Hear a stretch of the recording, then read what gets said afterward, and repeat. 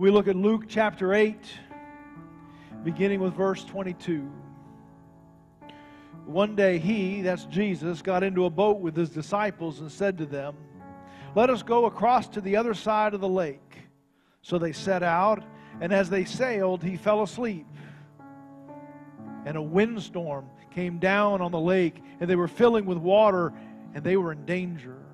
And they went and woke him, saying, "Master, Master, we are perishing."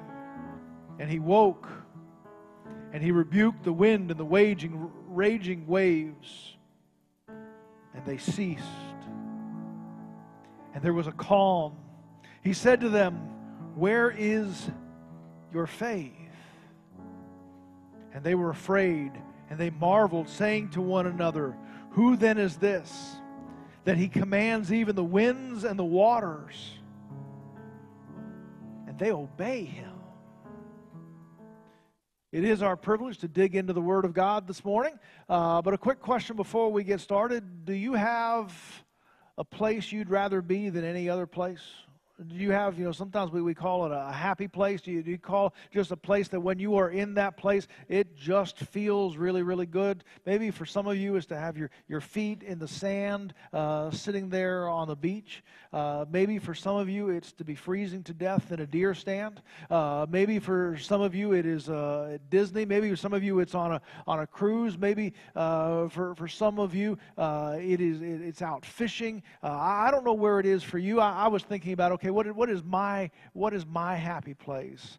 I think as a kid who grew up in Florida, loving baseball, I think my favorite happy place, if I could just pop and be any place, it would be at a spring training game in Florida. We're just weeks away from those starting. I went down to go see my dad this week. You could just feel it in the air. It was that time of year, and you just walk toward the stadium, and it's just that the sun is so bright, and it's fantastic. And as you walk in, you can smell the freshly cut grass. You can hear kind of the chatter of the people in the stands. You hear the crack of the wooden bat on the ball. You can smell the popcorn. You can taste the hot pretzel. You can just sit down and relax. Oh, it's fantastic. I'll be right back. I think for the disciples, I think that when they got in a boat with Jesus, it was pretty close to one of their happy places. It was pretty close to they just knew this is going to be good. I think getting in the boat with Jesus was really, really good for several reasons. One, it was familiar. Most of these guys, or a bunch of these guys, were fishermen who had fished there on the Sea of Galilee. And so when they put their feet into that boat and they could feel the sway of that boat on the water, they could hear the water lapping up on the sides of it, they could feel the rope in their hands. I bet you some of those disciples who had been called away from being fishermen on that sea, just to be back in that boat on that water with that smell, with that rope in their hands again, they're just like, "Ooh, I miss this. I know I'm supposed to be with Jesus, but this is a great place to be."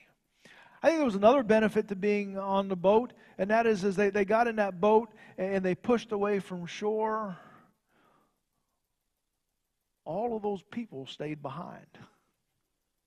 For chapters now, we have seen that Jesus has been surrounded by crowds upon crowds and crowds upon crowds, and no matter how much of an extrovert you are, at some point in time, you need a break. At some point in time, that noise, that cacophony of people constantly pushing and shoving and being around Jesus, it was just nice to push off and watch those crowds get a little bit further in the distance, moment by moment, and they could take a deep breath for a moment. And then there was something about the size of that boat. There's a picture of one here that they found on the bottom of the Sea of Galilee. It's from the 1st century, and you can see it is about the time of Jesus. That boat measures 27 feet in length, about 8 feet in width. You know what that means? It's the perfect size to squeeze 12 guys and Jesus into that boat. Not a lot of room for luggage, not a lot of room for extra people. I think one of the things that they loved about being in that boat is it was just them and Jesus. Finally, some time for just us. You can kind of hear the disciples saying. So I think that when they got in that boat, they were like, oh, it's good to be back in a boat. It's good to be back in the water. Oh, it's good to be away from all of those crowds and all of those people. And now finally, we get some quality time with Jesus. It was going to be great.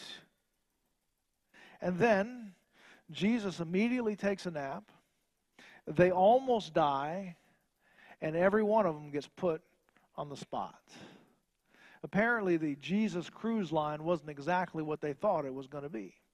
In fact, there are some lessons that we can kind of think about this morning as we think about what is it like when we go cruising with Jesus, as we get in the boat with Jesus and we live life with Jesus. What is it that we can expect? I think sometimes we can think, oh, this is going to be absolutely fabulous. And then sometimes that journey can be kind of tough. So let's see if we can't get in that boat without anybody else noticing. And let's see what it is that we find that God has for us in this passage of Scripture. The first thing that I want you to see this morning is I want you to see that what we find here is that we have a life pattern to follow. We have a life pattern to follow. I think one of the things that we need to see here is that there came a time and place where even Jesus said, okay, we got to take a break.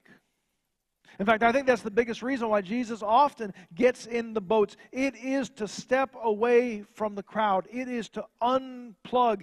It is to rest. In fact, we see that because as soon as Jesus gets in the boat, I mean, if there was a plane, they haven't even turned off the fasten seatbelt lights yet. I mean, Jesus is out.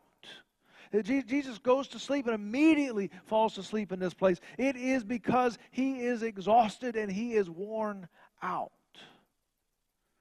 When we look at this, I think we are reminded, all of us, that Jesus would tell us the importance of a pattern of life for all of us to unplug, to step away, and to rest. Sometimes we need that because we have been running at such a high level for such a long time that we need to stop.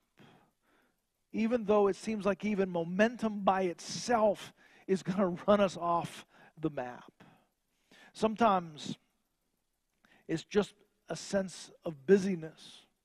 Sometimes it is a crush of so many demands and so many people. If you go back in the chapters preceding this, almost from the middle of chapter 5, the middle of chapter 6, what you see is it's almost a continuous narrative. Then it says, next they did this, and the next day, and as soon as this happened.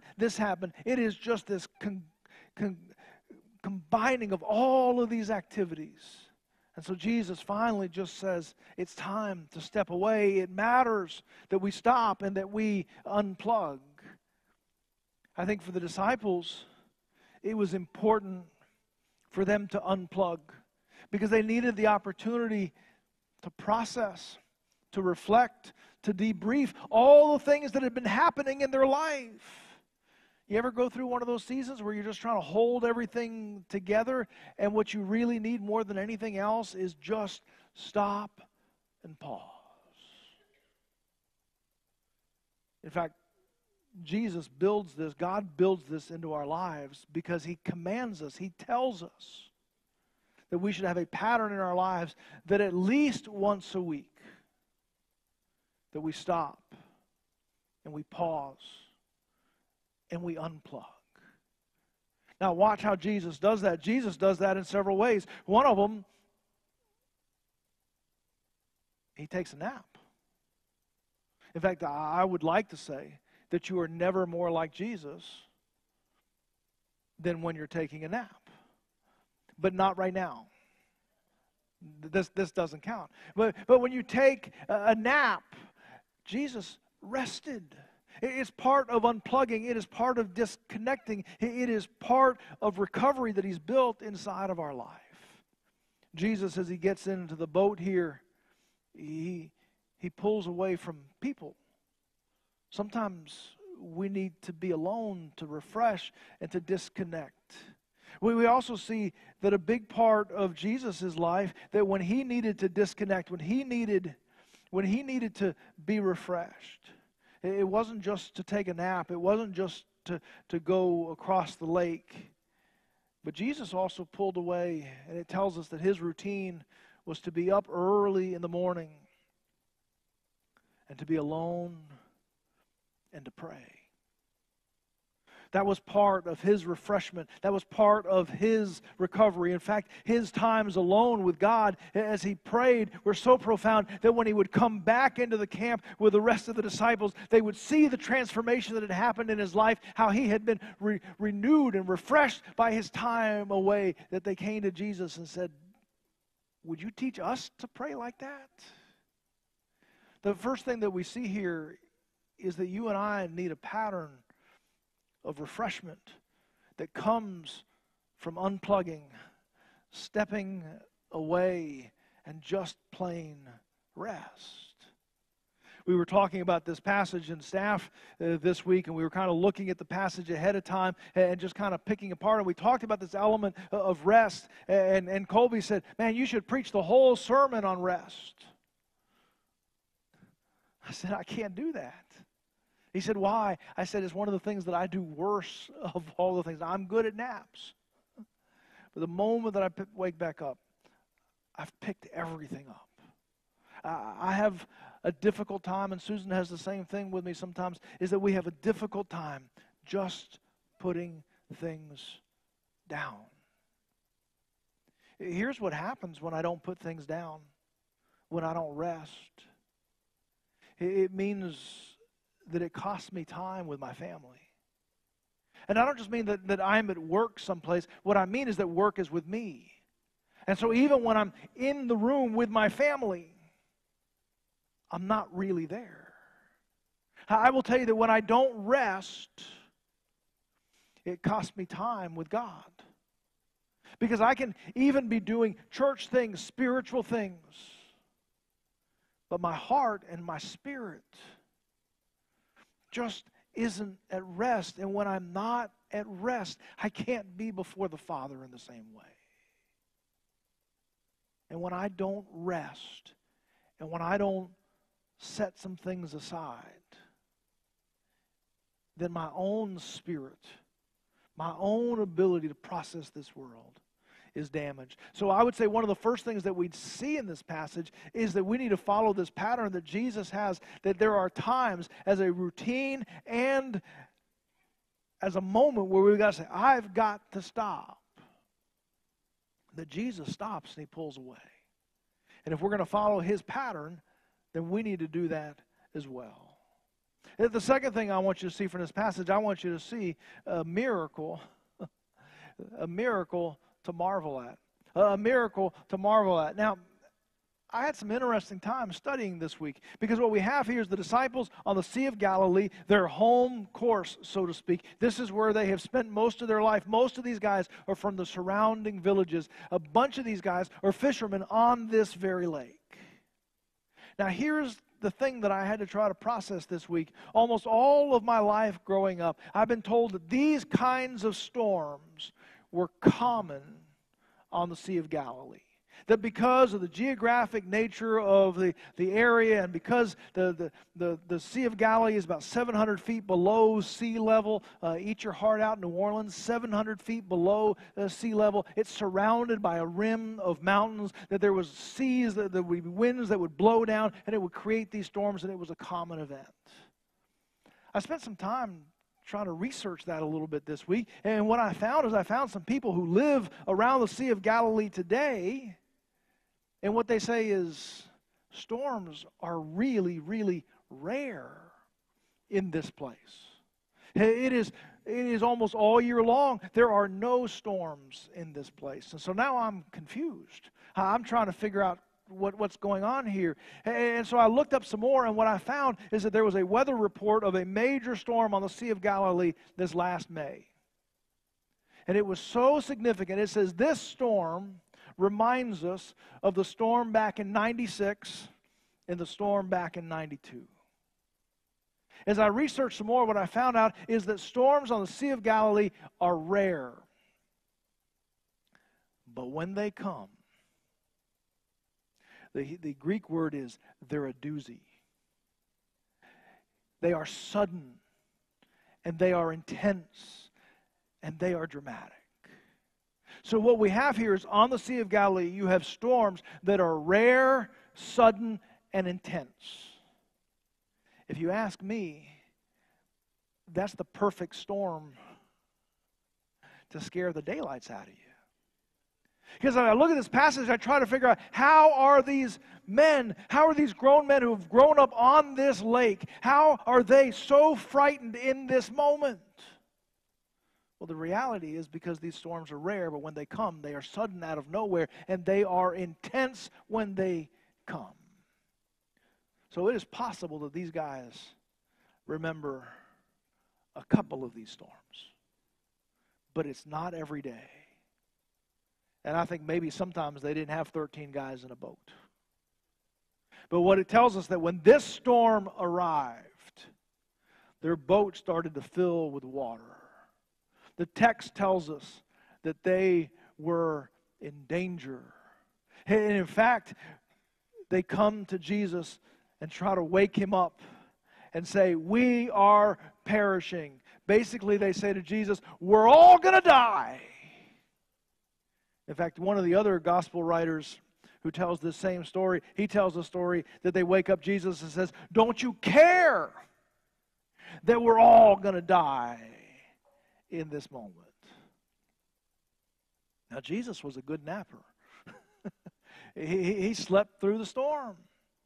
They had to intentionally wake him up. They had to say, "Master, Master, we are going to die." Jesus wakes up, looks around, and the passage of Scripture says he rebukes. Now, you're reading that for the first time. You're not sure who he's rebuking. If you woke me up from the nap, but Jesus rebukes the wind and the waves. Now, that word rebukes, he doesn't necessarily yell at the waves, but I think one of the best understandings of that is he put the wind and the waves in their place. Isn't that what we do when we rebuke somebody? We put them in their place. Jesus stands up, arises, speaks to the wind and the waves, and he puts the wind and their waves in their place, and there is calm. And there's peace, and there's quiet. And what once was crisis just a moment ago is now perfect stillness and peace and calm. It's amazing. It's unbelievable. We have never been in a place where the storm was raging. We're going to die, to perfect in every way. I think it would be a remarkable thing to see. It would be a remarkable thing to witness. But I want to add another layer this morning. I want to remind you that these guys in the boat all grew up with their Jewish Bible. They all grew up with their Jewish hymnal, their psalms that they would sing. In fact, they probably had memorized huge segments of these psalms. They were familiar with all of the psalms. The amount of input into their life would have been limited, but the amount of the Word of God that they knew and they were familiar with would have been a huge amount. So they knew psalms like this. Psalms 89 and verse 9, it says, "You rule the raging sea. When its waves rise, you still them." They would have known Psalm 65:7 that says, "The one who stills the roaring of the seas and the roaring of their waves and the tumult of the peoples."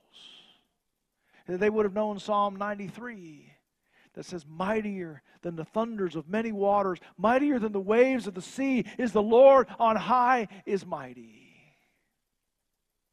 And they would have known Psalm 107 that says, then they cried to the Lord in their trouble, and he delivered them from their distress. He made the storm be still, and the waves of the sea were hushed.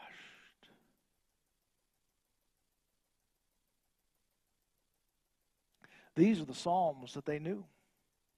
These are the psalms that they had been reciting and hearing and being part of their worship for their entire lives. These were the statements that says, you know what God is like? He speaks and he stills the sea.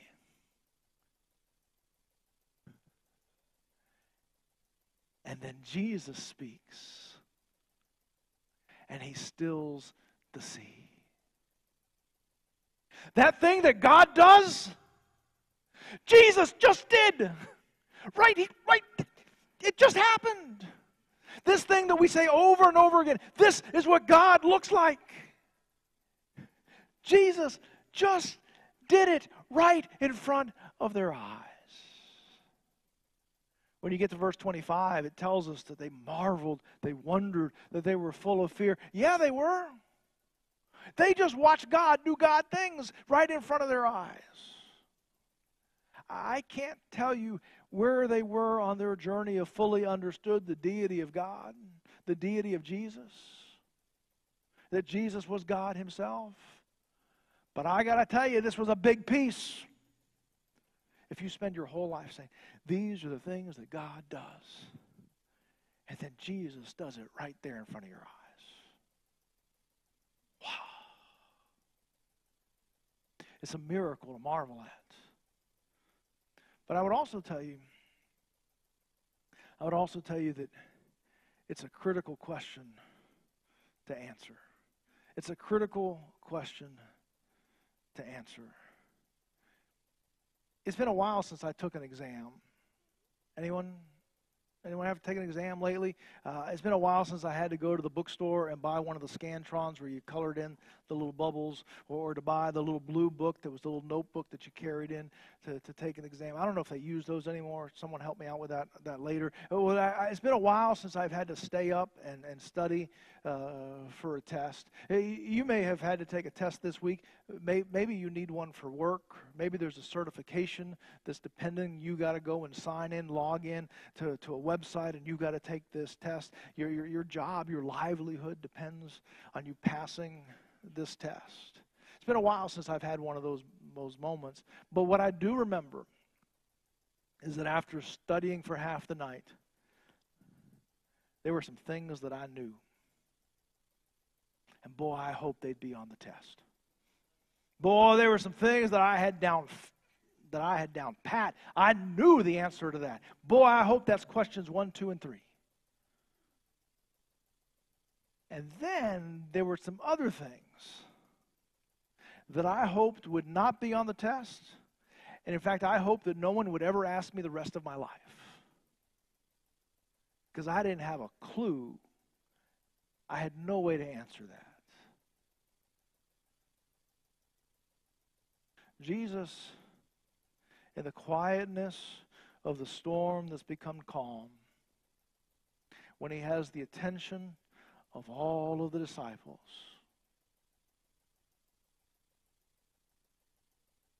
he says, where is your faith? Where is your faith? Boy, that's a hard question. It cuts straight to the core. You don't believe me? Watch this. Where is your faith? Where is your faith? Where is your faith? Years ago, Susan dropped me off at the airport. I have a dream of making a perfect run through TSA. I got my shoes off. I've got my laptop out. I got the right things in the bag. I've got my everything goes perfect. In fact, when I go through the scanner, they shake my hand and say, "Thank you. That's the best job anyone's ever done going through the scanner." Like I said, I don't rest as much as I should, and so I'm in line there, and 2 or 3 people are left in front of me, and I'm trying to make sure I've got all my stuff just the way I'm supposed to do it. And they're asking for people. Well, we need your ID. I'm like, okay, I'm going to have my ID out. I don't have my wallet. I am at the airport, 2 people away from going through the line. And they're going to say, where's your ID? Jesus says, I was able to call Susan, and she was close enough. She came by. I said, baby, do you miss me? And I said, well, guess what? You get to see me one more time today. And she came and brought the wallet, so it was good. But Jesus says to the disciples, where's your faith? And you can almost see the disciples. Where's your faith? Where's your faith? I would tell you that the disciples had to answer that question. And I would tell you that you and I have to answer that question. And I would tell you that every single person needs to have 3 different kinds of faith. 3 different kinds of faith every single person needs to have. The first one is saving faith. We find this described in Romans chapter 10 and verse 9. It says, because if you confess with your mouth Jesus is Lord and believe in your heart that God raised him from the dead, you will be saved. That's how we begin to have a personal relationship with Christ. That's the beginning of the journey. Every once in a while, you'll hear people talk about, well, this is when I got saved, or are you saved? When they're talking about saved, they're talking about a rescue of spiritual rescue in your life from condemnation. And this says, if you will believe, if you will trust, then you will be saved. Sometimes when we talk about faith, we can talk about it in terms of belief, but I think there's another word that we can look at just as much, and that is reliance. Jesus says to the disciples, what are you relying on? Every person for their salvation needs to rely on Jesus and needs to have a beginning point of their spiritual journey where they begin by trusting Jesus as their Lord, Savior, Master, Forgiver, and ruler of their life. Every person needs saving faith. But I would also tell you that each person needs what I would call living faith. Living faith. This is Galatians chapter 2 and verse 20. It says, I have been crucified with Christ. It is no longer I who live, but Christ who lives in me. In other words, as I continue to live, since my salvation, since my saving faith, since my beginning of my journey, Jesus is taking up more and more of my life with His patterns, His priorities, and His purpose for me. And I have to learn how to trust Him and believe Him in the day-to-day operations of life. And so when Jesus says to the disciples, let us go to the other side, you have to believe that you're going to get to the other side.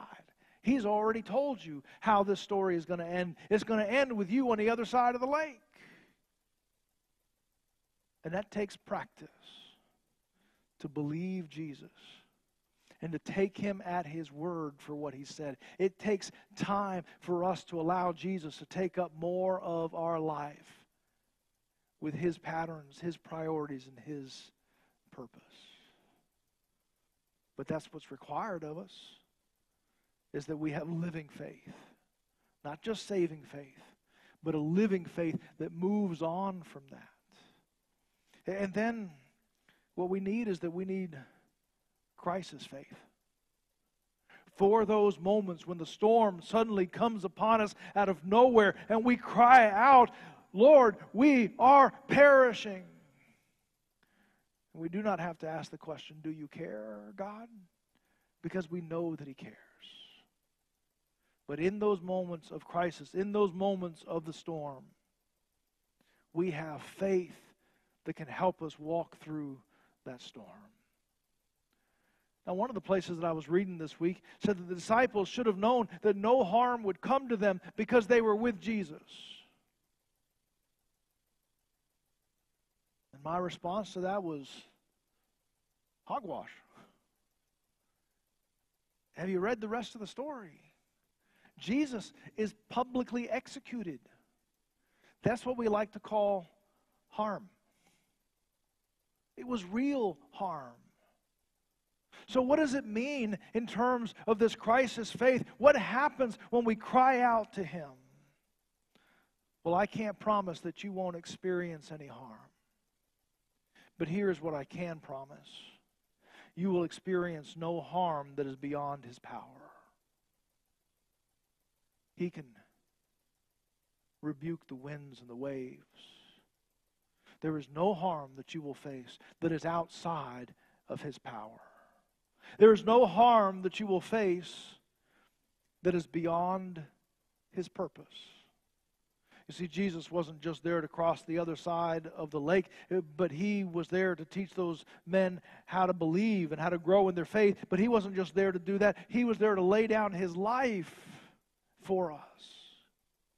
And there was going to be no storm, no earthquake, no anything that was going to keep Him from accomplishing His purpose. I want you to know that whatever storm you may be in, there is no harm that will come to you beyond His purpose. I will tell you that there will be no harm that comes to you beyond His presence. You may think that Jesus isn't paying attention, but I will tell you that He is there and knows more about your situation than you know. And He is there. He tells us that He will never leave us nor forsake us. There is no harm that you will face that will be beyond His presence. And then I will tell you that there is no harm that you will face that are beyond His parameters, where He says, this far and no more. This far and no more. Harm will be allowed to come this far,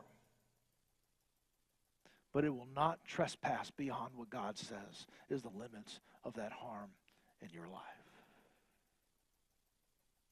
So what does this mean for us? It means that every person needs saving faith, living faith, and crisis faith. But here's the thing. They're connected. You can't just go in the store and say, well, I'll have 2 pounds of crisis faith and I'll come back for the rest later. They're connected.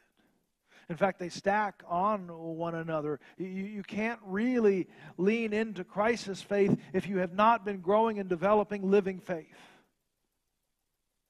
where you are allowing Jesus to increasingly have control over your life. But you can't have living faith until you have saving faith. It begins with saving faith, where you put the whole weight of your life on Him and live under His authority and under His grace. And so this morning, if you've never begun that journey with saving faith, let's do that today. Choose that today, so that if Jesus looks at you and says, where is your faith? You can hold up and say, I have that saving faith. I have that saving faith. On this day, I placed my faith on you. And then in terms of your living faith, man, don't let your salvation be the last landmark of your spiritual journey. But continue to be growing and developing, and let Jesus take up more and more of your life with His patterns, His priorities, and His purpose every single day. Yield a new part of your life to Him. And then, if you are in one of those crisis spots, call on His name. He will be there. He will be there. And He will not be short power or love or wisdom or purpose in your life. He will be there. Where is your faith? Where is your faith? If we can pray for one part of that in your life today, your pastors will be here in just a moment. If you need to begin with that saving faith, we want to help you. If you need that crisis faith, we want to pray over you in this day. But would you stand?